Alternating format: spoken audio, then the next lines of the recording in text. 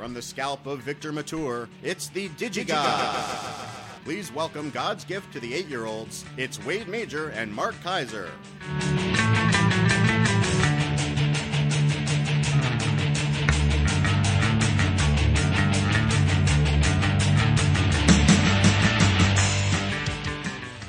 All right, Mark, welcome back. Well, thank you. Don't be surprised if I cough a couple of times in the next hour. All right, how are you feeling? Well, I'm fine. It's it's the new normal now. Hold on. Corey, who sent that in? That was sent in by Lorenzo Raffa, who we hope is older than 8. Thank you. I almost forgot about that. Corey's sitting over here, was waiting to tell us who sent the intro in, and And when we say sitting over here, we mean... I mean, yeah. You missed your cue for his pre-recorded response. So how are you? I'm fine. I feel fine. It's just this is the new normal that I am the guy who coughs. Mm-hmm. So you're still coughing intermittently? Yes, much less than I was before. I had a chest x-ray, came up negative. But I guess my doctor said that whatever's going around this season, people have been coughing for upwards of 6 weeks. And we are a little bit past 6 weeks now. Wow. And I'm still kind of that guy who coughs. Gods@digigods.com. Send in your new intros making fun of Mark's coughing. Yeah, but by then, hopefully, I will not. So is this going to be tuberculosis? Are you going to be like some 19th century novelist who's going to just start spitting up chunks of blood into a consumption like Doc Holliday or something? Yeah, like a pocket handkerchief, and you're a kerchief. And then you look at it and you don't tell anyone about it until you're lying on your deathbed in the final act, and then credits roll. I didn't want to depress you. Yeah. No, although I do have this dream of being on disability. Okay, my question is, how little damage can I do to myself and still be on disability? Don't laugh. I really want to figure this out. Boy, should I even say this? I know people. Let me put it this way. Hypothetically, it's possible that I know people in the film business who have managed to bilk the entire disability industry for literally years of wages. Hypothetically, I may know those people. Well, in reality, you've seen those people on Dateline and all those news magazine shows. They give you the hidden camera where he's on his. He can barely walk when he goes into the supermarket. Then he goes home and he's jogging in, doing somersaults and yoga. It's kind of appalling. I mean, it's not right. Anyway. Different subject. So you were supposed to see Manchester by the Sea last night, but you bailed on it. Here's the thing. As you know, I work at E! Entertainment Television. I'm supposed to see it November 3rd. That's when I'm going to see it. We recently moved our offices. Mm-hmm. We used to work in an area that was very close to where screenings tend to be. Century City, Beverly Hills, Hollywood. Right. Now, we work in an area that is only 10 minutes from my home. So I think to myself, would I rather drive home and be in my blissful bed in 10 minutes, on my blissful couch watching baseball, watching the Mets lose in 10 minutes, or should I instead drive an hour in traffic and then an hour home in traffic to see a movie that they're just going to send me in the mail in about 2 weeks? I totally get it. Because we get all the screeners. Yeah, totally get it. Now, as we record this, for instance... actually, it's kind of a different story, but we both got invited to a very special screening of Loving, the Jeff Nichols film. It's at the Academy, my favorite room in the world. Between that and the Paramount Theater, my two favorite rooms in the world. But I have tickets to the Dodger game, playoff game. Seventh row seats. Yep. 7th row seats. Loving, Dodger game. Loving, Dodger game. Dodger game. Yeah. Good for you. You're going to have a fun evening. I'm probably not going to go. It's just too hard. Although I will say this, which none of our fans will be interested in. I got invited, and you sure got invited too, to a documentary screening of the Mavis Staples documentary. Yes, I did. I got that as well. And it's downtown, which kind of sucks, but it's at the Grammy Museum. Mm-hmm. They're going to show the documentary. There'll be a Q&A with Mavis afterwards, and she's going to perform afterwards. Wow, that's pretty cool. I'm like, okay, you know what? I didn't even pay attention to that. Mavis Staples, if you don't know, I saw downtown, and I thought, well, right there with you. But if you don't know, Mavis Staples is one of the premier Mount Rushmore gospel and blues singers. Yeah. So I said, you know what? I'm going downtown. Nice. I think it's 2 Thursdays from now or something. Something like that, yeah.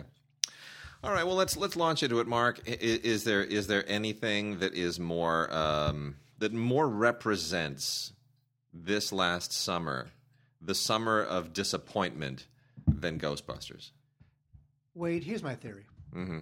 I know you're interested to hear my theory. I'm fascinated to hear your theory, which we're going to talk about now. It's on Blu-ray, also on 4K. They didn't send us the 4K of it, unfortunately, so cannot speak to the to what this looks like all 4K'd out. Here's my theory. Yeah, my theory is you can remake any movie you want. You can remake Gone with the Wind. Yeah, you can remake Ben-Hur, and they have. Mm-hmm. The issue is, did they do a good job? Did they make it its own? Was it just done as a piece of mercenary crap? Yeah. It's like what Nicholas Meyer said about the death of Spock. It's not that the question is not will the audience accept that he died. Yeah. They will accept it if he dies well. Yes. And he died well, and people accepted it. Yeah. Here, it's not that they're making a Ghostbusters remake. It's did they do it well, right? Yeah. And I think the issue here is that what pleasure we get out of it is really just seeing the costumes and the ghosts and the proton packs in 2016 and seeing Melissa McCarthy, who I adore, and Kristen Wiig, who I adore, and the other two I don't really care that much for. But so not into the new SNL. So I'm not into the new SNL. Yeah. So yeah, I'd have to say that although there's something here, it's okay. Had a couple chuckles. It didn't have the charm. It didn't have the originality for obvious reasons that the Harold the Bill and Murray one did. I just can't buy it. And see, I am look. I mean, and I particularly love Kate McKinnon. I think Kate McKinnon is one of the best things. She's the only good thing left on SNL. And I think she's one of the best things that's ever happened to SNL. She's up there in, Will Ferrell and Dan Aykroyd territory for me.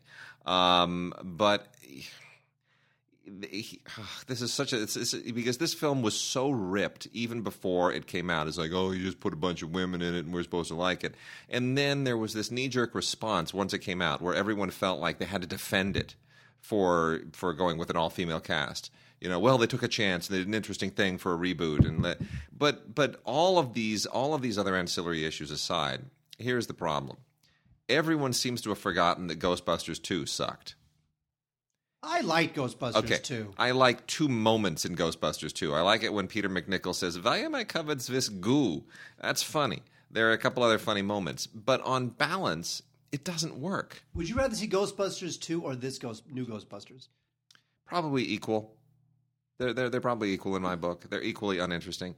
Neither one of them is terrible, but Ghostbusters is one of those movies that is very unique in the sense that 90% of what makes the movie, what made it great at the time and what makes it wonderful to go back to, is that it was the first and one of its kind. It was unique. It was a joy of discovery, putting these actors together in this situation, creating this world. The first time that you saw, Slimer and ectoplasm and Don't Cross the Streams and on and on and on, raining cats and dogs, mass hysteria, cats and dogs living together, all that stuff. Annie Potts, Ernie Hudson. It was. I am the gatekeeper. Are you the keymaster? Come on, third rectification of the Voldrani. The Destructor came as a giant slore. Rick Moranis. All that stuff was fresh, and it was unique, and we'd never been there before, and we quoted it endlessly, and it was so wonderful. And when Ghostbusters 2 came out, that joy of discovery was gone. So where is the joy in seeing all that stuff come back?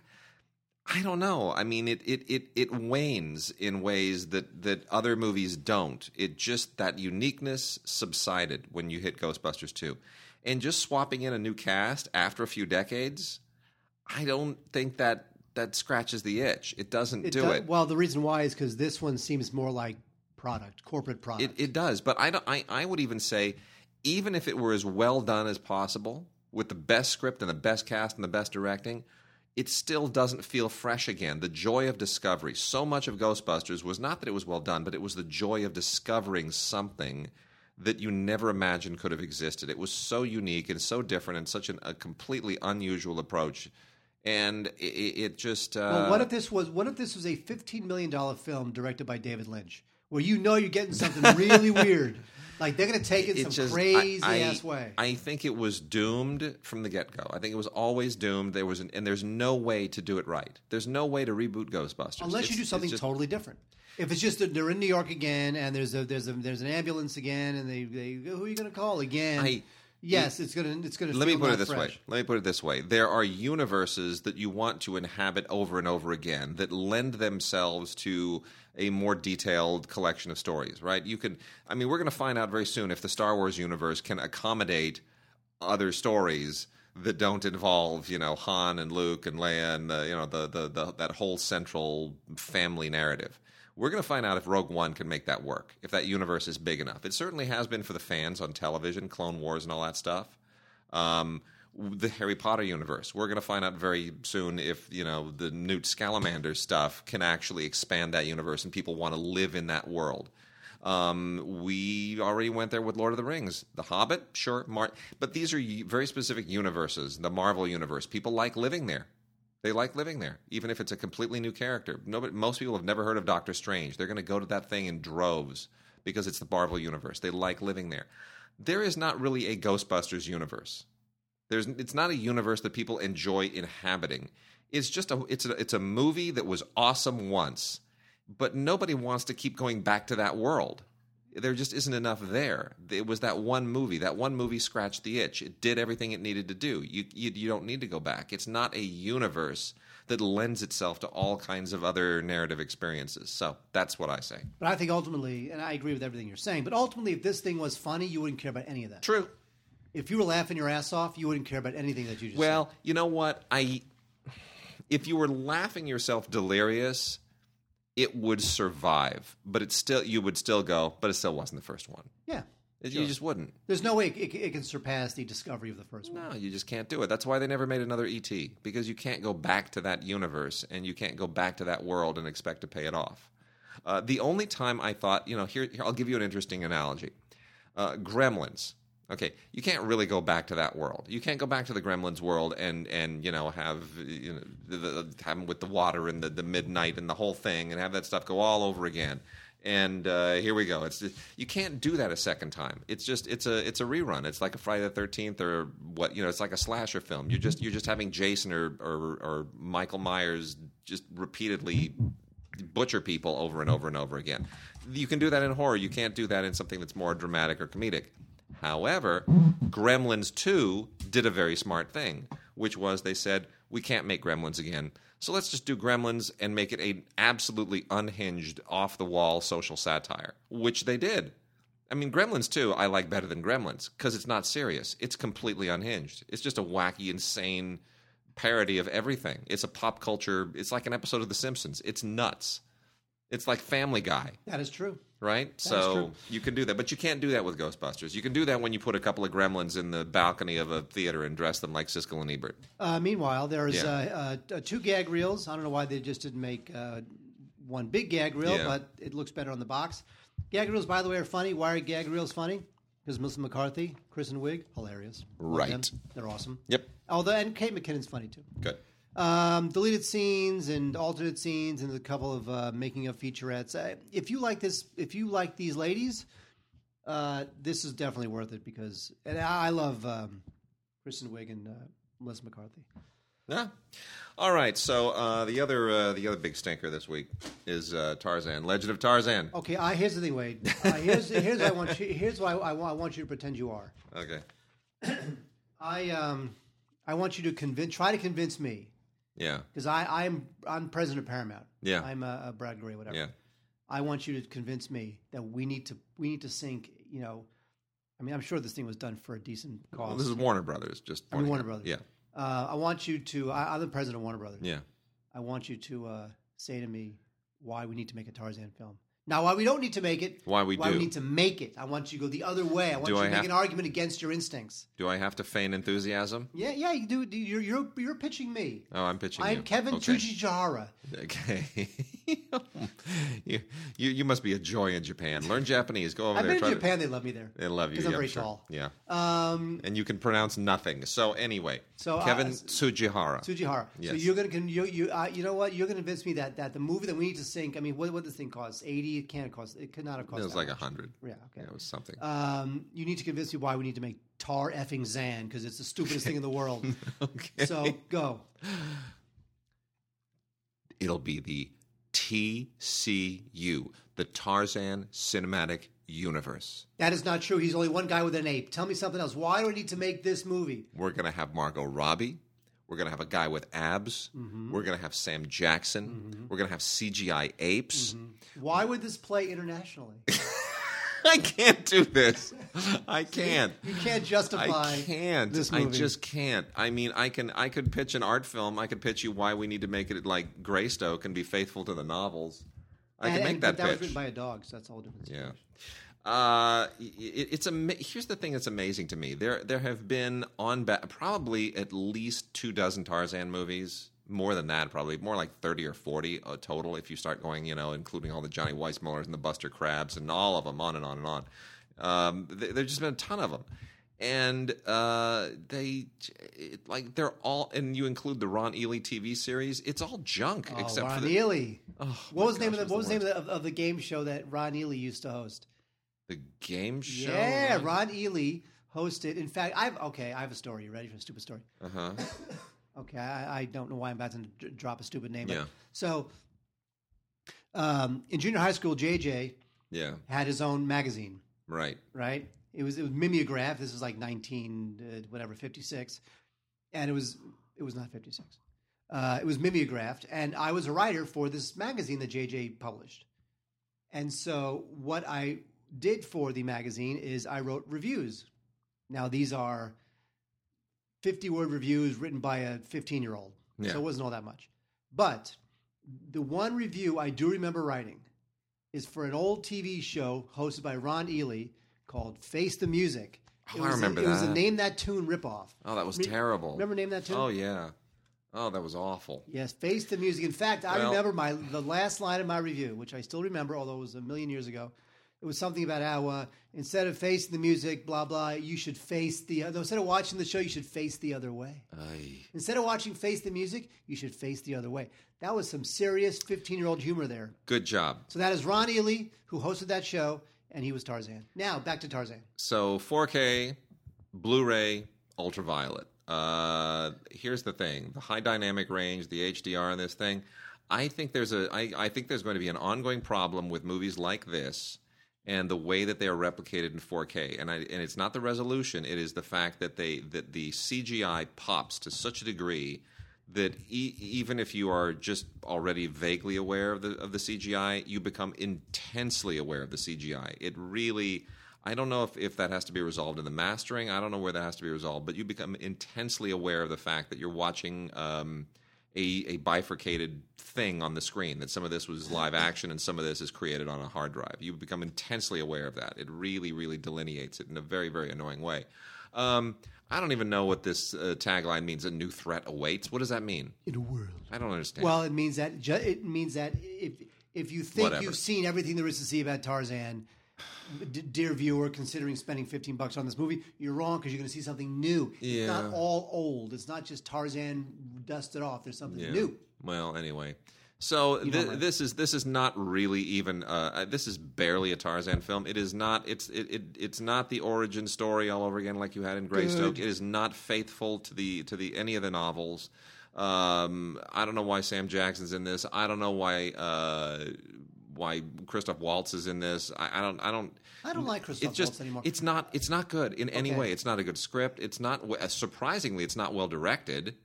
This goes back to my theory. You can dust off anything you want. You can dust off Tarzan. Yeah. Just make it good. No, in this Just case, do I would something agree with with you. Look, I read every single one of those novels when I was a teenager, and they are amazing. They are great. Gay? Yeah, absolutely. You saw Bare-Chested Man in the There jungle? you go. Yeah, they were picture books. Yes, exactly. Edgar Rice Burroughs. He put little pictures of bare-chested men all over the place. They were pop-up books. They were pop-up books.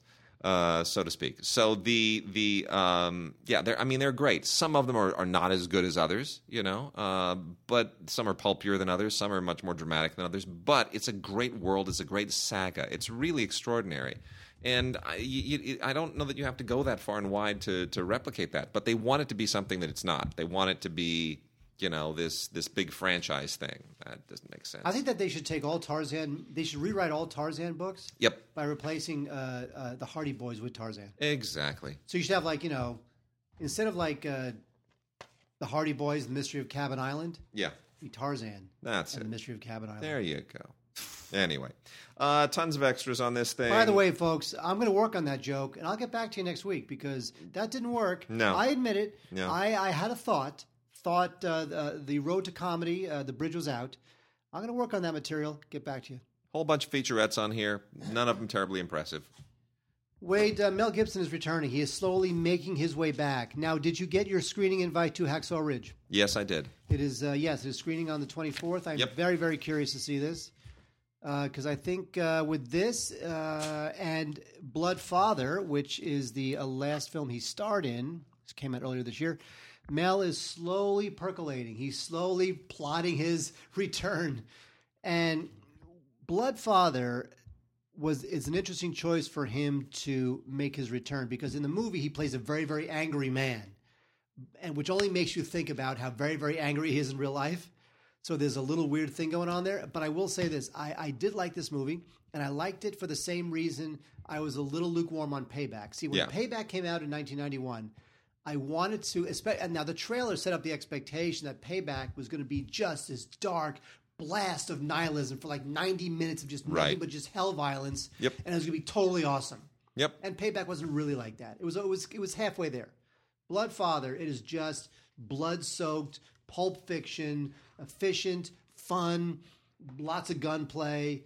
Just it's just like a classic, not classic, but like a cool little blast of a chase picture. Totally agree. And I agree. surprised. Nobody. It's not great cinema. It's not great filmmaking. It's not even Mel Gibson's best film. But I'll be honest. It's the kind of stuff that he does particularly well, and it is a better film for having him in it. I totally concur. It reminds me of Taken in the sense that here's this little surprise with an A-list actor who just wants to beat the crap out of people for 90 minutes, and then that's it, and then it's over. Yeah, and it's like that. That's it's exactly not as good as what Taken. This is not as good as Taken. I love Taken. Taken's the best. Oh yeah, no, Taken's amazing.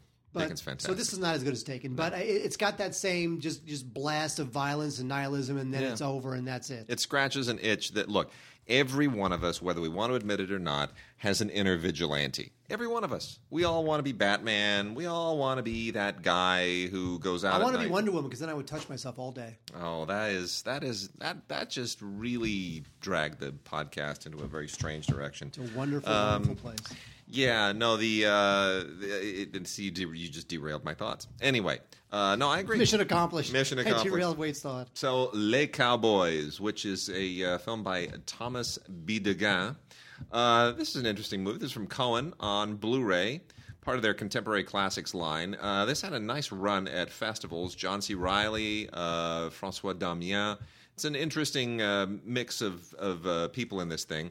This is a really, really unusual co-production, and it's in French and English and Arabic and Flemish and Pashto. So I'm including it with our releases this week because it does have English in it. It could also just as easily be a foreign language film. It is a very unusual but a very, very cool film, and it heralds a very, very interesting director in B. Deguin, who I think is going to just keep making really, really fascinating films. Anyway, it is not a Western. It takes place in France, where there is a country Western event going on, and it's basically telling you a Western story in present day and contemporary rural France. And it gets into thriller territory at a certain point. This guy's daughter vanishes, and then it becomes kind of a drama and a missing persons film. And without giving it away, it becomes kind of a strange buddy journey picture in a way. It's a very unusual movie. It's the kind of thing that probably occurred to somebody in a dream one night. and it has like, it's almost like if you take an American genre and you superimpose it on like an Antonioni film or some kind of strange European introspective character study, some kind of psychological thing. It has all of those elements. It feels like it really does. I guess Antonioni may even be the best analogy for this. It feels in many respects like an Antonioni film with Western elements to it. That sounds cool. A little bit like The Passenger, right? And it's got some of Yes, that. I love The Passenger. It's got some of that vibe to it. So anyway, Les Cowboys, definitely worth checking out. John C. Reilly keeps doing really interesting work, really, really interesting work. So worth checking out. This thing was a bit of a big cheese last year at the festivals. Absolutely worth looking at on Blu-ray. It was Le Fromage Grand. The big cheese is what you just said. Doesn't play in France. The idiom's not the same. No, big cheese. If you walk up I'm to learning which idioms work and which don't work. you walk up to a French person and you go, "Vous êtes le grand fromage." They're going to look at you like you've taken way too much LSD. They just aren't going to. They don't know what to make of that. But here's the thing, though. I read an article because I have a French girlfriend now, who, by the way, lives in France. Yeah. You're saying, is it frustrating to date a girl who lives 5,000 miles away? Mark, is it frustrating to date a girl who lives 5,000 miles away? Oh, no. No. All right. C'est formidable. When are you going over? January. Nice. We're meeting in New York for 5 days at Right. the end of October. Yeah. And then I'm going there in January for a week. Are you going to miss the awards dinner? You know what? The reason why I might is because isn't our awards dinner? I think it's the 14th. I think isn't that the Saturday before the Martin Luther King weekend? Yes, I think so. It's the Saturday, Sunday that Martin Luther King Day. I believe so. Yeah. I'm going to try to take that week off because I'm only taking 4 days off of work because of the holidays. So that I might wind up missing the dinner. Have a good trip. Have a good trip. See you next Have a fall. good trip. Ba-dum-bum. Anyway, Aren't our listeners glad to have me back? So Rhys Ifans, one of my favorite actors in the world, ever since Notting Hill, he's like in his underwear, opening his the door underwear with with the T-shirt and the whole thing. I mean, this is the mark of a great actor. When somebody shows up in a movie and they are so particularly that character, and you've never seen them before, and you say to yourself, this guy can't even be an actor. How could this guy ever have a career doing anything else? He is that character. I mean, it was like it's like Mads Mikkelsen in the Pusher films, right? You saw him in that. You're like, this guy is scaring me. He's not an actor. They just found this guy on the street, right? Because this guy is that character. And then you see them in another part, and you realize, wow, I am in the presence of an amazing thespian. That's how I felt with Rhys Ifans, right? Really? After Notting Hill, Not man, that he was. much. I mean, he was cool, that but guy. not that much. Rhys Ifans is amazing in everything he does. He just goes to these incredible places. So anyway, I am talking here about Len & Company, a little indie you almost certainly did not hear of. Absolutely worth checking out just for Rhys Ifans, who is fabulous in it. He is so good. So is Juno Temple, really, really good. He basically he's one of those gritty characters that he often plays, which is he's a rock star who his life is just kind of unraveling, and he does what people often do in movies when their lives are unraveling. He goes out to the country, and there he suddenly is confronted with I'm not gonna give this away.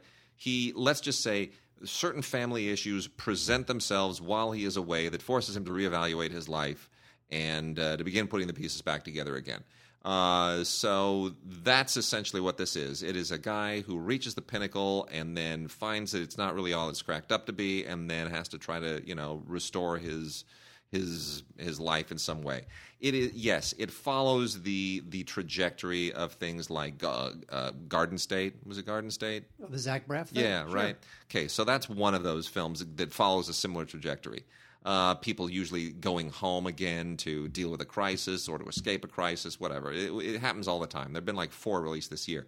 But, again, if it's well done, like that's our theme for the show today, you don't care. And here, it's just about giving Rhys Ifans an amazing character and some great life issues to deal with. And what a great actor. And Juno Temple, so good. Why doesn't she have a bigger career? I love she's her. Terrific. She's fantastic. I think she's great. You're right. She needs, what? I don't know if I want her to go the Felicity Jones be in Rogue One thing. But I want more of her. I want more of her. I agree. Yep. Yeah, I want more of her. Wade, when are we talking? First of all, when are we talking about Criterion releases for January? Go ahead. Do it now. By the way, can I say something? Yeah, go ahead. Finally coming out on Blu-ray, a film that nobody will buy but me. Yeah. But it's coming out in December. Yeah. One of my favorite science fiction films when I was a kid, The Quiet Earth. Very nice. Now, The Quiet Earth, finally, Jeff Murphy's film. It's a good film. From 19 something the hell. It's like in the 80s or something. Yeah. Finally coming out on Blu-ray on December 6th. I don't know what is on it, but I did read that it is finally coming out. And, very nice. Very happy about that. Anyway, so The Quiet Earth. Anyway, Criterion on January. Rock on. There's a film that you will want to own 6 copies of, and there's a film that I will want to own 6 copies of. Yes. The film that's coming out in January. Yes, that we want to own 12 copies of between the two of us. Yes. The one that you want to own 6 copies of is Something Wild. Why? I thought you loved that film. Something Wild? I thought you loved that movie. The Jonathan Demme deal with the Michelle Pfeiffer? No. Something different. I don't like Something Wild that much. No, this is Something Wild from 1961. Oh. There's another Something Wild from 1961. Really? Yes. I don't think I even. Why would I want 6 copies of it? I'm missing the joke. I have no idea. Okay, ladies and gentlemen, it's been a long time for me. I have to say, but you Okay. know what? Here's the thing. It's actually Something Wild is kind of a cool film because it's got a great score by Aaron Copland. It's got cool titles by Saul Bass, and it's an interesting film from back in the day. But the film that I want to own 6 copies of is His Girl Friday. Oh, for sure. His Girl Friday, finally out. I want to own Blu-ray. a copy for Monday, Tuesday, Wednesday, Thursday. I'm not probably kidding. Friday. I'm not kidding. And also, Criterion's got a new restoration of the 1931 The Front Page. Fantastic. Because His Girl Friday is based on the front stage page. play and then the Yeah. film, The Front Yeah. Page. You know what the best version of that particular story ever was? What? The best. Switching channels. Do you remember that? Oh my gosh! Oh, God, I do. Is that like Nick Christopher Nolte or Reeve, something, or- Christopher Reeve, Burt Reynolds, Yes. I do remember that. Kathleen Turner. It was the best. Oh my gosh! what? It's just I remember that so much better than the Front Page or His Girl Friday. What? No, wait a minute. Actually, hang on. Now that I think about it, no. Actually, it was pretty awful. So never mind. I remember switching channels. Oh, so terrible. Looking it up now. Ted Kotcheff. Yeah, who I love, but yeah. No, Anyway, switching. so- I'm being really super facetious. I want to make that clear. So the only, to me, Something Wild is good for who worked on it more than it is like a great film. His Girl Friday is just one of the funniest films ever made. Love it. You got to buy it right now. And those are the 2 notables. And also, not Criterion, but if you want to check out a really cool science fiction film from the 80s, The Quiet Earth, Yeah, coming out in December. That's what I got, Wade. nice. All right, so I'm going to roll through a bunch of other little indies here. We got a thing called Broken Vows, which is on DVD with an ultraviolet code on it. This is just a kind of run-of-the-mill thriller about a woman who has a one-night stand with Wes Bentley. The woman is played by Jamie Alexander, not really familiar with her. She has a one-night stand with Wes Bentley during her bachelorette party, and then, he winds up becoming a creep. That's pretty much it. Whatever. It goes where you expect it to go, and it really kind of rides on Wes Bentley just being creepy. Ice Girls, kind of I don't know what this is. This is probably a good rental, I guess, for people who have daughters who are into ice skating. It's about a girl who's an ice skater. She gets injured. She and her mom move to move away, and then in the new town, tries to get it going again, and there's a rivalry with another skater. It's girls ice skating, rivalry on ice. I don't really get it. It's called Ice Girls. There it is. It's for somebody out there. Matthew Espinoza, good actor, in Be Somebody. This is an okay kind of low-budget, almost micro-budget indie. This is a guy who just is about a kid. He's a teenager, and he's trying to become kind of a big pop star. And then that's kind of it. He's just sort of trying to make do with his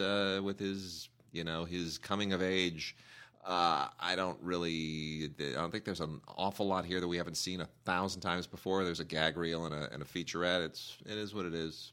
It is what it is. It's kind of like it's sort of like a fictionalization of a low grade.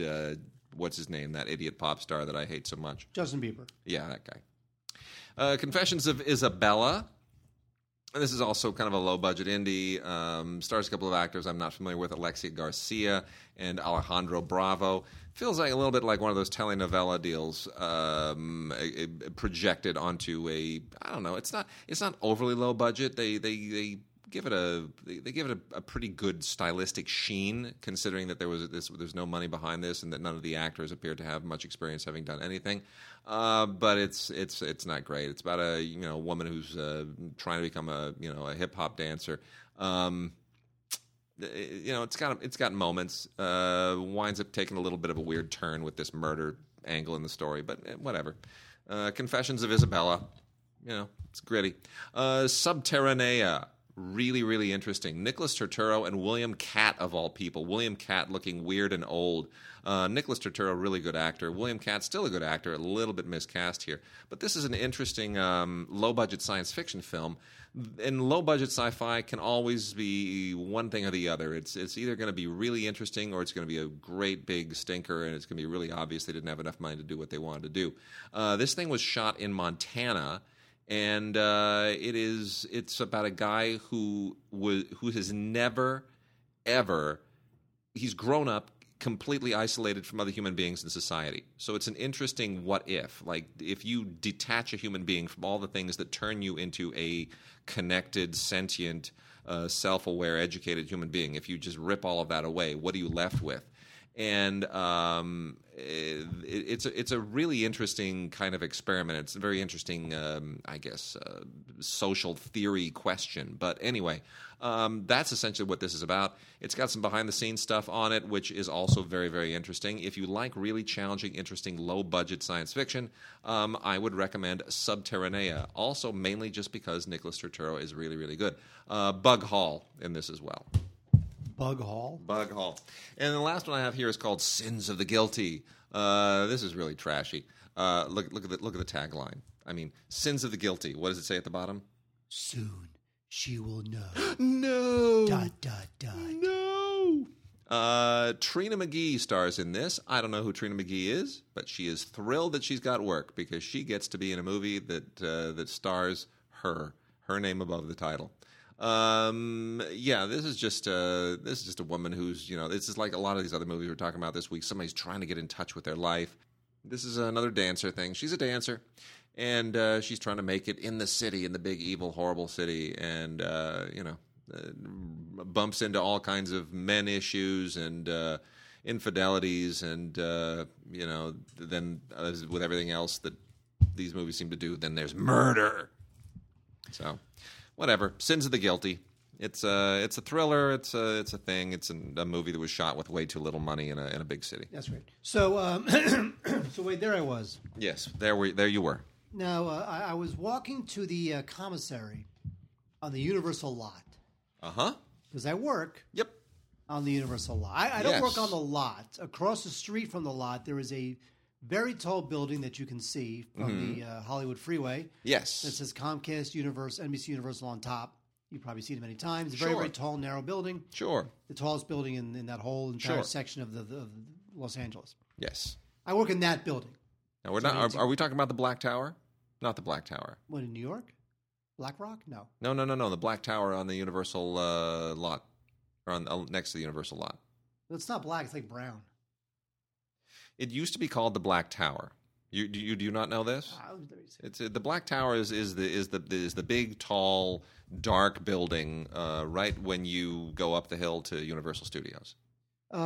Yes, I believe that is it. So you're in the Black Tower. Wow. Yes, I am. Do you know why it was called the Black Tower? It was a Black Tower when Lew Wasserman had his office in there because it contributed to the whole myth of, the evil emperor in his castle. Yes, I'm in the Black Tower. Okay, you're in the Black Tower. My goodness. If not, then I am anyway. No, I am. Anyway, so I'm in the Black Tower, and I got to cross the street and go into the Universal lot where I go to the commissary. Yeah. So there I am, walking to the commissary. And who do I see sitting outside, legs crossed, relaxing in the commissary? Outside the commissary? Bryan Cranston. Oh, no kidding. There he is, my first celebrity sighting on the Universal lot since I got there. Very and I bring that up not to drop a name, but because Bryan Cranston has a new film coming out on Blu-ray. It's called The Infiltrator. Now, wait, I'm going to admit something to you. Mm-hmm. And this is not going to make you happy. Yes. Bryan Cranston, I don't get it. Why? At least in film, I don't get it. He's a good actor. He is. But somehow I feel like when I look at him, I can't take him seriously. You feel like he had a great run on Breaking Bad, and this is a guy who's paid his dues for decades, and nobody did anything with him except put him into occasional guest spots until Breaking Bad. And now he's suddenly a thing. He's a known quantity, and now they're shoehorning him into all kinds of movies while he still has a few good years as a leading man left. Is that what you're saying? No, I'm saying I can't take him seriously. Okay. Like somehow I just always want to laugh when I look at him. Like in The Infiltrator, where he plays this federal agent who went undercover to infiltrate Pablo Escobar's drug trafficking scene in the mid-'80s. I just want to laugh. I feel like he's doing Malcolm in the Middle. Yeah, I hear you. I get it. And by the way, it has nothing to do with him. He's invested. He tries. He's good. I just can't stop wanting to laugh. Like, and you know what? He was up for an Oscar for Trumbo. I thought that was just undeserved. Undeserved. Totally undeserved. I agree. I mean, they really wanted to give it a Trumbo more. It was also a thin year. I mean, it was a thin year. And it's going to be a thin year this year, too. Who's going to be up for Best Actor?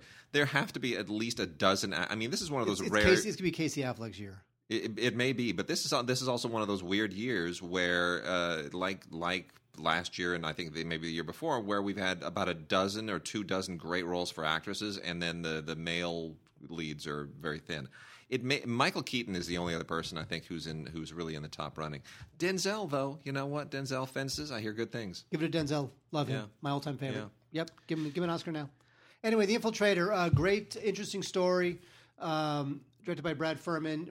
Here's the thing. If you love Bryan Cranston, the Breaking Bad Bryan Cranston, this is the film for you. This is the one where he gets to, it's very tense. It's true life. It's got a lot of drama. It involves drugs. It's got that whole Breaking Bad thing. It's very no nonsense. And, some of it is like kind of in that, played out thriller playbook thing. But I just feel like the story is interesting. The way it's presented is interesting. It's very tense, well put together. People who love Bryan Cranston from Breaking Bad will love this because it's sort of like most analogous as opposed to Trumbo, which was like totally on the other side. So, kind of hot and cold on this, but it's not bad. Infiltrator, if you're a big fan of Bryan Cranston. Now I'm a big fan of, I am a big fan of Mark Strong. I love Mark Strong. He's cool. He's the best. So Mark Strong starred in a film. He should have been Sherlock Holmes, not the villain. Oh, he'd be seriously. Great. Yes. Right? Great. Yeah. Although, you know what? I'm sorry. Ian McKellen. I love that movie. Really? Dr. Holmes, Mr. Holmes. Mr. Holmes? Mr. Holmes. Really? What's it called? Mr. Holmes. Yes. Terrific. Loved it. Okay. Good. Okay, fine. It's fine. I did. Loved it. Yeah. Anyway, Mark Strong gets a real showcase for his talents in this film, Approaching the Unknown, which is a little bit like The Martian. It's about a guy who is on a solitary mission to Mars where he is going to... So the whole idea is that there's this experiment that they want to try out on Mars. Sure. That turns dirt into water. Okay. Now, why they don't try this on Earth first? No idea. Okay. Why they don't try this to help the people of Earth first? Don't know. No idea. No idea. They'd rather send a guy to Mars to do it on Mars. Of course. So he is on a solitary mission to Mars to help facilitate this experiment. Right. Which means that he's got a lot of time alone. Yeah. A lot of time to contemplate existence. Of course. A lot of time to play this symbolic representation of man as he devolves. Absolutely. So I feel like there's a lot of like that high-minded symbolism going on. Yeah. And the thing with Strong, and you can blame him or you can blame the director. This is his first film, Mark Elijah Rosenberg. Mm-hmm. He really directs Strong to a bit of a one-note performance. Yeah. Like he's always in this state of like contemplation, as if like man's place in the universe is being contemplated in this very film. And I feel like it's kind of humorless, and it got these high-minded aspirations that it doesn't quite achieve. But the thing is that it has that Martian thing of a guy in space. Well, obviously he was on Mars. But let's say a guy off Earth, off-world, who has to use his ingenuity to solve problems and contemplate his existence. So it does have that. Now, as The Martian had a lot of humor, and that's really how people locked into that story. This is the opposite. Nice. Humorless, a lot of just high-minded I contemplation. will have to watch. So if you love Mark Strong, which, by the way, Wade I and I do. both do, you might I missed this. Unknown. I missed this. I'm going to have to catch up on it. All right. So last one here of the new movies before we jump into some other TV and various things. I got some kidvid to blow through. Cell with John Cusack and Samuel L. Jackson. This is based on a Stephen King novel, which I did not read. I've read very few Stephen King novels. I don't much like Stephen King as a novelist, I got to be honest, but when it works, it works. This is just the stupidest thing ever. I have no idea. Like it's like Stephen King said, darn it, everybody's making a mint on zombie things. Why didn't I think of that? So he tries to come up with a Stephen King type zombie story, which is not really a zombie story, but it kind of is. And this all takes place it starts at the airport in Boston, and some strange audible signal goes through the cell phone system and turns a bunch of cell phone users into like crazed zombie killing people.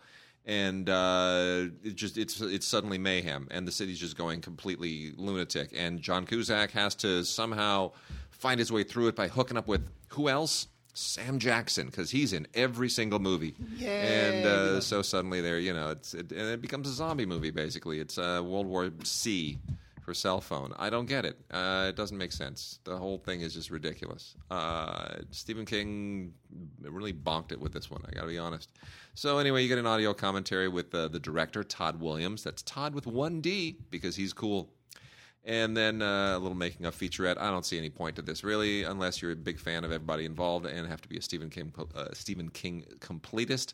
Comes with the Blu-ray and Ultraviolet. Sweet. TV, Wade, there's a show, Wade. yes. It's an AMC show. It's called Feed the Beast. Never seen it. And you never will because it's already canceled. Aw, so much for that. It was David Schwimmer and Jim Sturgis. It's about these two best friends who, take one last shot at opening up a restaurant. It was created by the guy who did Dexter and Nurse Jackie. Two shows that had their moments, but it's kind of like, okay, those were kind of its time and not that memorable.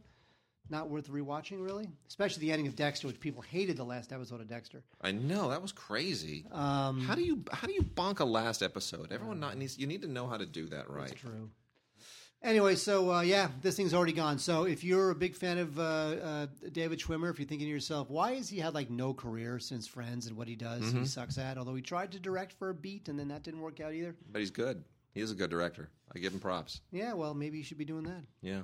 Anyway, so I would pass on this because it's already gone and nobody Nice. cares unless you love David Schwimmer. Mike and Molly, 6th and final season. Are you a big fan of this show, Mark? That show's crap, but Yeah. it gave us Melissa McCarthy, so did. it'll always be fantastic. That's what it's known for. So yeah, final season. One of the last of the 3-camera sitcom setups that used to just dominate the landscape from the early 70s right into the 90s. I mean, it was a good run, the 3-camera show. Of course, originally started with things like I Love Lucy, but really the 3-camera show's heyday was kind of from Mary Tyler Moore all the way, through 2.5 Men. Oh, Mary Tyler Moore. Apart from a few things on cable and the Nerd Show, that's it, right? Nerd show. Yeah, Big Bang Theory. Yeah, that's kind of it, right? I mean, yeah. As far as I know, how about Two Broke Girls, 3 cameras? No. Right? I don't know. I've never seen that crap ass show. In fact, I've never seen it, and I already can tell I hate it. Yeah. Anyway, so it's fine. It gave us Melissa McCarthy. This includes a gag reel, and that's pretty much it. Otherwise, it's all done. Mike and Molly finished 6th and final season. We also have the Carol Burnett show. They keep coming up with lost episode individual sets. Don't care. This is it's awesome. This is not the complete set. This is the collector's edition of Classic Carol, which is a 6 DVD set with 14 episodes just selected from the first 5 seasons. And a lot of fun stuff in here. A lot of bonus features. It's if you really don't care about having it complete, if you just want something to throw on once in a while and watch something funny and watch some people be really, really priceless, and you don't care that, oh my gosh, it doesn't have that sketch. And are you kidding me? I spent for 6 DVDs set and it doesn't have all of my favorite sketches. If you really don't care, if you're not looking for that one specific, this is perfectly fine. It scratches the itch. A lot of great guest stars. Robert Goulet, right? Bernadette Peters. Come It's on. pronounced Goulette. Yeah. So anyway, that's it. It is the Carol Burnett Show Classic Carol Collector's Edition. You know what kills me, Wade? Lots of things can kill me. Yeah. This kills me inside. What is it? What is it? Why? So MTV has a show, Teen Wolf. It's been on for 5 seasons. Obviously, it's made for the teen audience, the MTV audience. Yes. No one over the age of, let's say, 24, right, at the outside. Sure. Who don't buy Blu-rays. They don't Right. buy DVDs. Right. They stream everything. Okay. Not only do they come out with Teen Wolf on DVD, which no one will buy, but they actually split up the seasons into part 1 and part 2. Uh-huh. Like if you already know that Yep. your audience is predisposed not to buy your product, why would you break up the seasons? I don't know. It's just bizarre. No idea. It is bizarre. Anyway, Teen Wolf is a show and it sucks. Goodbye. Okay, so I'm going to go through a whole bunch of kid vid right now as quickly and expeditiously as I can. Doc McStuffins, Toy Hospital. She Wait. Last What? week I streamed a porn called Doc McStuffins. Did you really? I did, and it was very, very exciting. Well, that's good. I'm glad. This is not that. This is Very Disney. This is a velvety show for kids. soft. A little girl who, she's a doctor and her toys come alive. And anyway. My daughter does not really watch this. She's not into this. She's still into Sarah and Duck. She's going to be Sarah for Halloween. Did I tell you that? Who? We went out. My daughter. No. Who's Sarah? Sarah from Sarah and Duck. It's a British show. Like all the stuff my daughter watches. It's a British show. A little girl with her pet duck. It's really very sweet. That kid is screwed. It's on Sprout. We even got the duck. We went onto Etsy and found a knit version of Duck from Sarah and Duck. It's fantastic. And then the woman who knitted that said, "Yes, I've got a sucker who's going to buy this thing." You know what? This is By the way, I yesterday, you're going to be very proud of me. We were playing with Play-Doh, and I discovered, here I am, late in life, well, relatively midlife, and I discovered I am a master of Play-Doh. Do you know what I did with Play-Doh? I don't want to know. And and I'm letting them harden right now. I'll bring them. I'll take pictures of them. Maybe I'll post them to the Facebook page. I'm very proud of myself. I made a Play-Doh version of Duck from Sarah and Duck. And then I also did the Penguin from The Wrong Trousers, Wallace and Gromit. Oh, you should have done the Penguin from Batman. Yeah, no, I made the Penguin from The Wrong Trousers. Still You not have as to be cool- impressed by that. No. No? Still not as cool as the Penguin from Batman. Doc McStuffins, Toy Hospital. Welcome to McStuffinsville. It's the usual drill. I mean, it's a few episodes of 5 episodes in specific of this show, which continues to be really popular and cute to a lot of people. Super Mansion, Uncensored and Harder. This is season 1 of Super Mansion, which is not for kids. I bring it up in the KidVid section because I want people to understand, even though it looks like KidVid, it is not for kids. This is from the Robot Chicken guys, and it is kind of more of the same. It is Bryan Cranston shows up here again doing one of the voices.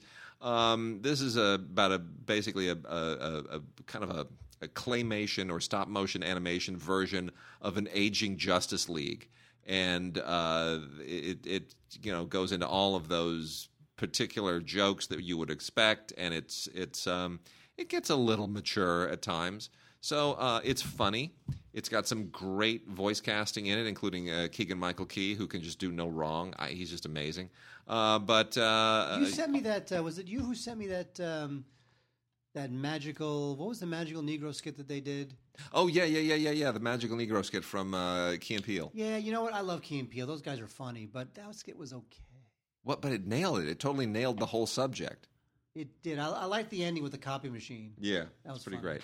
Pretty But great. I'm used to belly laughing when I watch their stuff.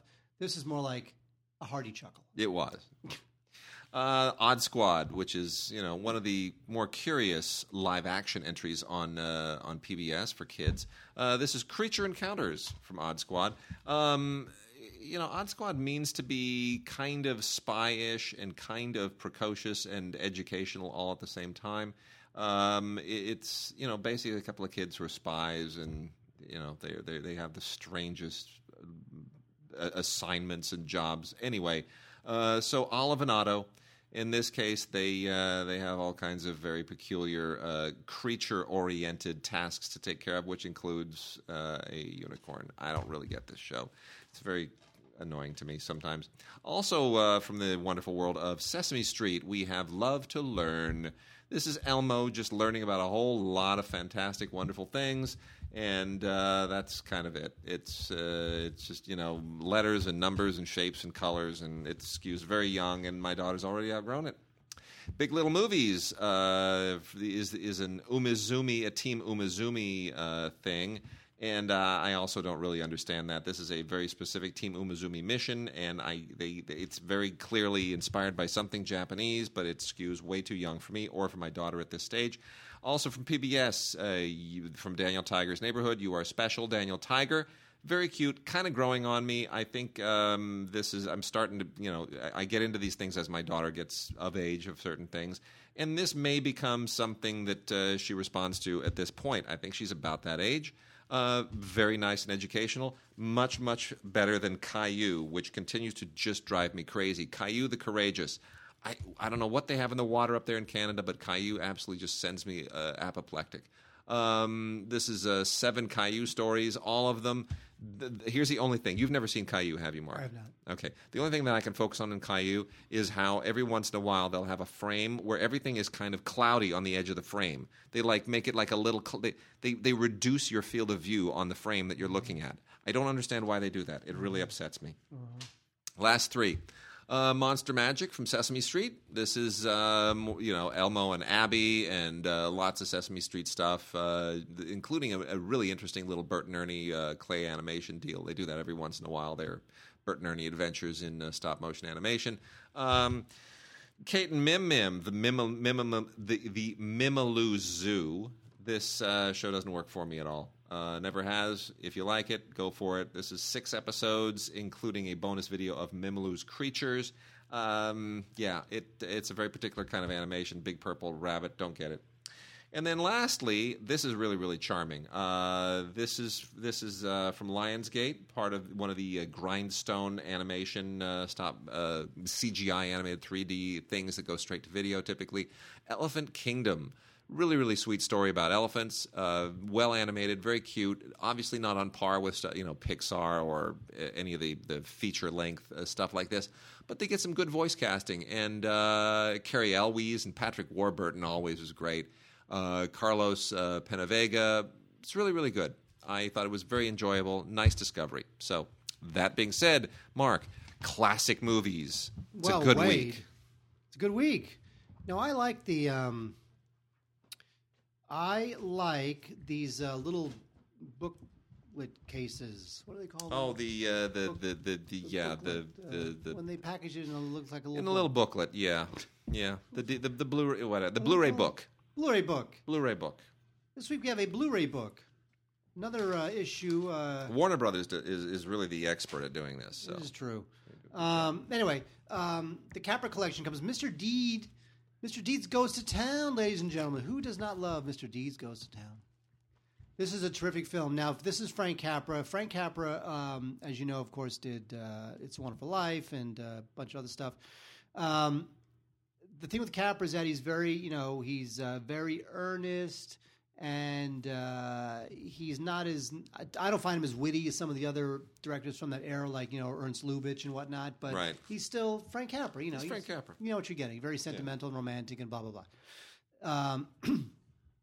The bad news for me is that this movie stars, for my money, the least romantic male leading actor of that era, which is Gary Cooper. Yeah, I always found Gary Cooper very wooden. But here, this is just terrific. He plays Mr. Deeds, who is this young provincial. He inherits $20 million from an uncle he's never met, and he plays a tuba, which is always cute. And so the whole idea is that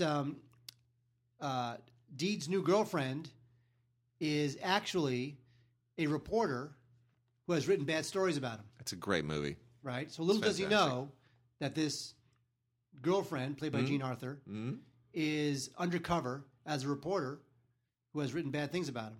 So when he discovers this, he kind of dedicates himself to giving away the $20 million. Yep. To prove that he's a great dude. It's fantastic. So what's interesting about the film is that not only is it a cute kind of screwball comedy, but it also gets into some pretty interesting themes of, charity and, being nice to your fellow man and being, that kind of stuff. And so I find this film kind of a little deeper than a lot of the other films of that era. I think that Gary Cooper, who I'm not a huge fan of, I think he's just really, really wooden. I think he's terrific. And don't forget, folks, this is 1936. This is, a little post-depression-y. Yeah. So for audiences of the time, when you're seeing a movie about a guy who wants to give away his money, it really resonated with folks at the time. So I just think this film is not only a great film of its time, I think it really holds up well today. I think if you want examples of other screwball comedies, I might recommend other films. His Girl Friday, maybe, or Philadelphia Story, whatever. But this is still really just top notch. Wade, did you like this movie? You must love like this movie. I love it. I love it. And no, it is. It's just one of the all-time greats, and it's wonderful that it's on Blu-ray. And I could not be happier. I mean, it's Gary Cooper and Jean Arthur at their very best, and those are just two legends of the era. Can't get enough. So we got some exploitation films from the Arrow collection.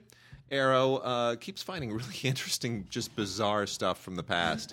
It really is. So Vamp. Did you know that Grace Jones had made a few? I mean, she made a few movies, but did you know that she made far more than Did you know that she was in Vamp? Grace Jones? Yes. She was just the villain from the Christopher Walken James Bond film. That's all. That most people think, oh, she shows up in that and maybe one other movie. I think she was in. Was it Red Sonja that she shows up in? Anyway. Yeah, I think wasn't she the villain in Red Sonja? Yeah. So anyway, Grace Jones is also in Vamp. And this was from 1996. This was a Lakeshore film. You remember when Lakeshore just did nothing but wallow in just AFM crap? You'd go over to AFM and Lakeshore was just it was like crap central. So anyway, this is a vampire movie, hence Vamp. But there's a little wink, wink, nudge, nudge. You get it? Vampires can be vamps. Whatever. So it's essentially about a couple of a fraternity pledge that turns into a vampire romp. Absolutely ridiculous, totally insane. Grace Jones, hilarious.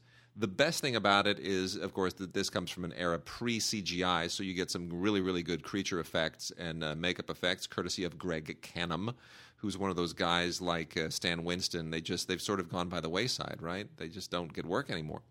Because nobody needs them. It's too bad. It's much better than CGI. Lots of special features on here. Lots of TV spots and interviews and behind-the-scenes featurettes, including a documentary with loads and loads more interviews. Pretty great. And then equally ridiculous, but a little bit creepier, is the film Slugs, which is from Spanish director Juan Piquer Simon, who made a movie called Pieces. You remember Pieces? Slasher film from the early 80s? No. So Slugs is basically it's a creature film. It's a horrible monster epidemic movie. Basically it's the birds with slugs. Can we go there? It's aliens with slugs. And they're just ravaging everything in this town. It's ridiculous. It is absolutely ridiculous, but it's nasty. It goes to places that you just don't really want to go.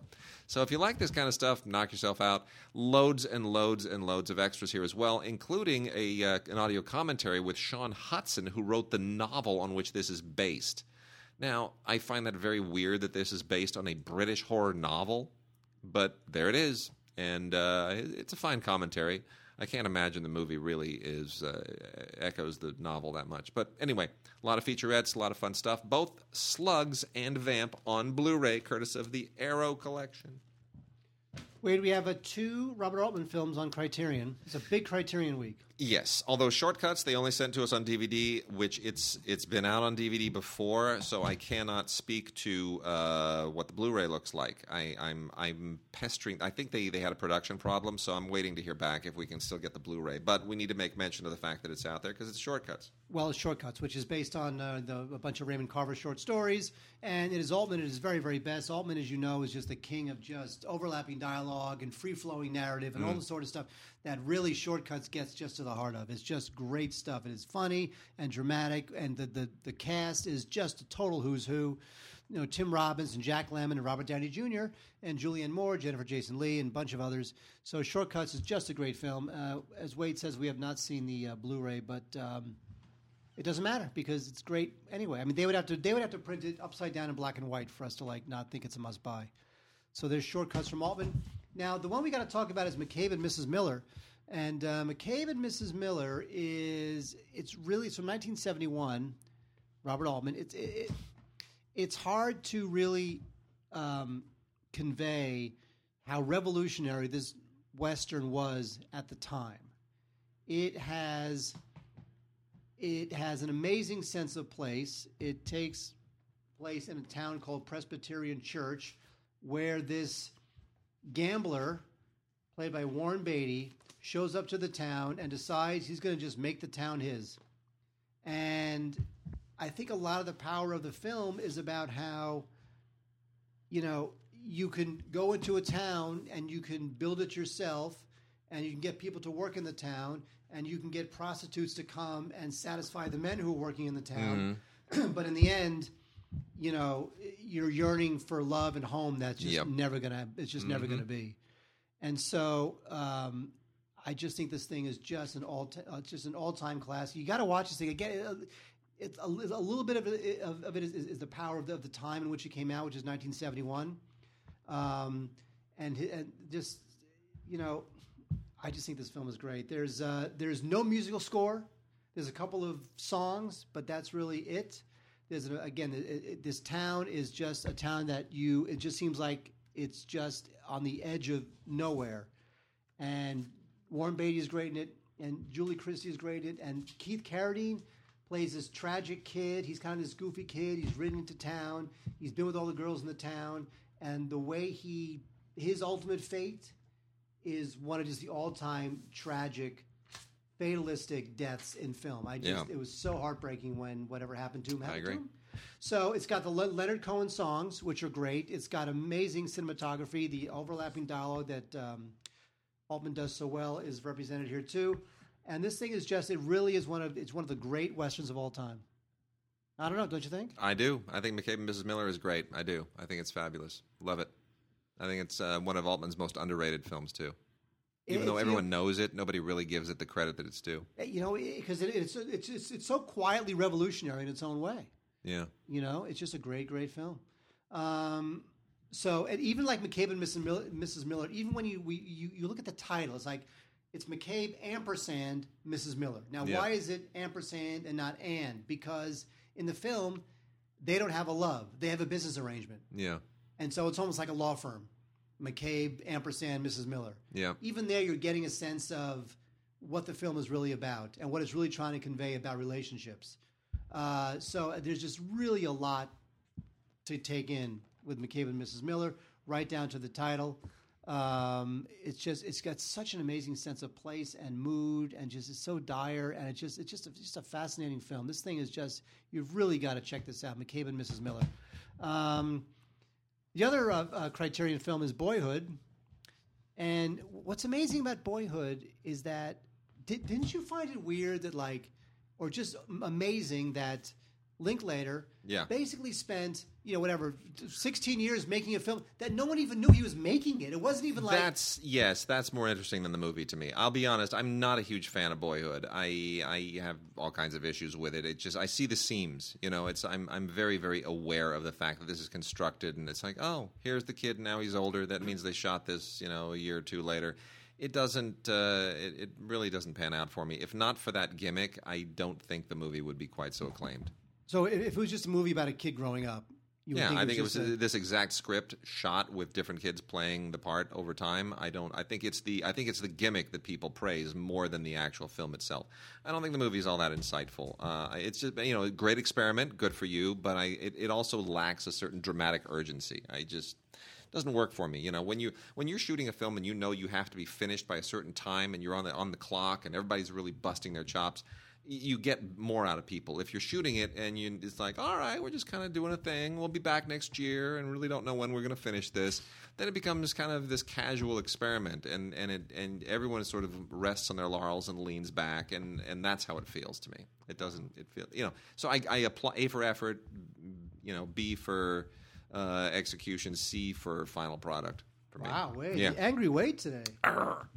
Okay, we got a couple of, as we wind the show down, we've got Takeshi Kitano's first 2 films, Violent Cop and Boiling Point, are now out on Blu-ray from the Film Movement Classics line, which just keeps doing amazing stuff. First it was The Best Intentions, which made me so happy, and now we get Takeshi Kitano's first 2 films. It's so awesome, I can't believe it. The Blu-ray transfers are fantastic. Fantastic. Did I say fantastic? They're amazing. They are beautiful, really, really beautiful. They look better than when I saw these films when they were first released, and I reviewed them. They're just great. The story, if you don't know, Takeshi Kitano was a comic in Japan, and then he had a horrible motorcycle accident that paralyzed him partly in his face.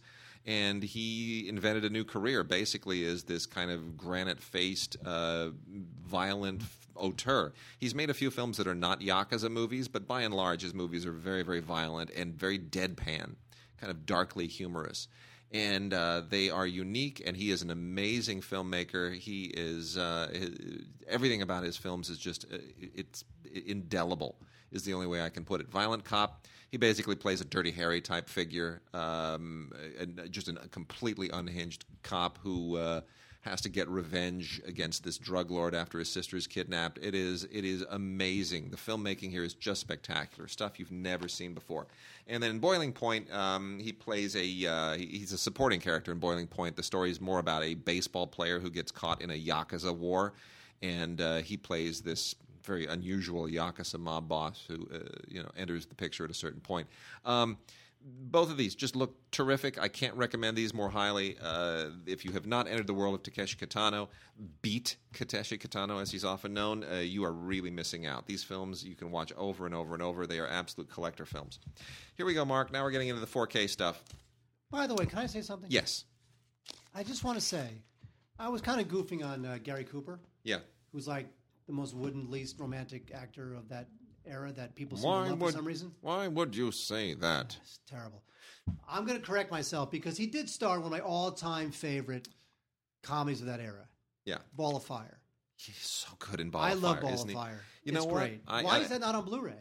It's a great question. That was one of the first films as the archetypal screwball comedy. When I taught American or world film history, that was the archetypal screwball comedy that I showed the class. It was the best because you could show them, bringing a baby or His Girl Friday, right? There are any number of them from the era that you can show them. Pat and Mike, but to me, that's it. That's like the pinnacle, isn't it? Yes, it's just the pinnacle. So I'm going to correct myself. Yeah. Well, not correct myself. I'm going to say that I'm going to correct myself when I say that Gary Cooper is the most wooden actor of that generation in terms of beloved actors. Sure. So I'll notch it up because he was great and fun in one of my all-time favorite comedies of that time, Ball of Fire. Okay, so we have on 4K Ultra HD this week, which also includes Blu-ray and Ultraviolet, both X-Men First Class, which I think is awesome, which I think is totally awesome, and that was when we introduced the young X-Men cast, which I thought they were just terrific, wonderful. And then we also have X-Men Apocalypse, which is another stinker from this summer. You know what? Here's the thing. I mildly disagree. I'll tell you why. Okay. Because even if Apocalypse is, one step up, two steps back in terms of the franchise, I feel like the X-Men films are the only superhero films that really delve into what they're really about. Yeah. Which is that, it's such a great allegory for being a teenager. It is. Discovering your powers and discovering your place in the world and being alienated from other people. And I feel like it's not afraid of that. It doesn't become this depressing discourse, but it's really not afraid of what it's actually about and exploring what it's actually about. I hear you. And even if Apocalypse features just a standard villain who wants to take over the world, which is very disappointing, I feel like there's enough there where it still kind of retains its place as the superhero franchise for adults. I hear you. I don't hate X-Men Apocalypse. I think it's a little misbegotten. I think it overreaches in many respects and tries to do things it probably shouldn't do. But I like the X-Men world in general. I like the X-Men cinematic universe. I'm not sure I wanted Fox to give this up to Marvel and let them take it over and incorporate it. I think they've done a pretty good job despite a few misfires. So keep it going. Let's see what you can do with it. Anyway, Apocalypse. Yeah, sure. Bryan Singer knows this world. He seems to be a little bit too comfortable with it, but I don't know. How did you feel about Apocalypse as a villain? It's ridiculous. Yeah, that was the least interesting part of the film. I agree. Because really, what they should, instead of just another supervillain who wants to take over the world, it should be somebody who can feed into that theme of alienation, finding your powers and your place in the world. But instead, it's just like a guy who wants to take over the world. Anyway, they both look good. They look very good. Good 4K, good example of Ultra HD.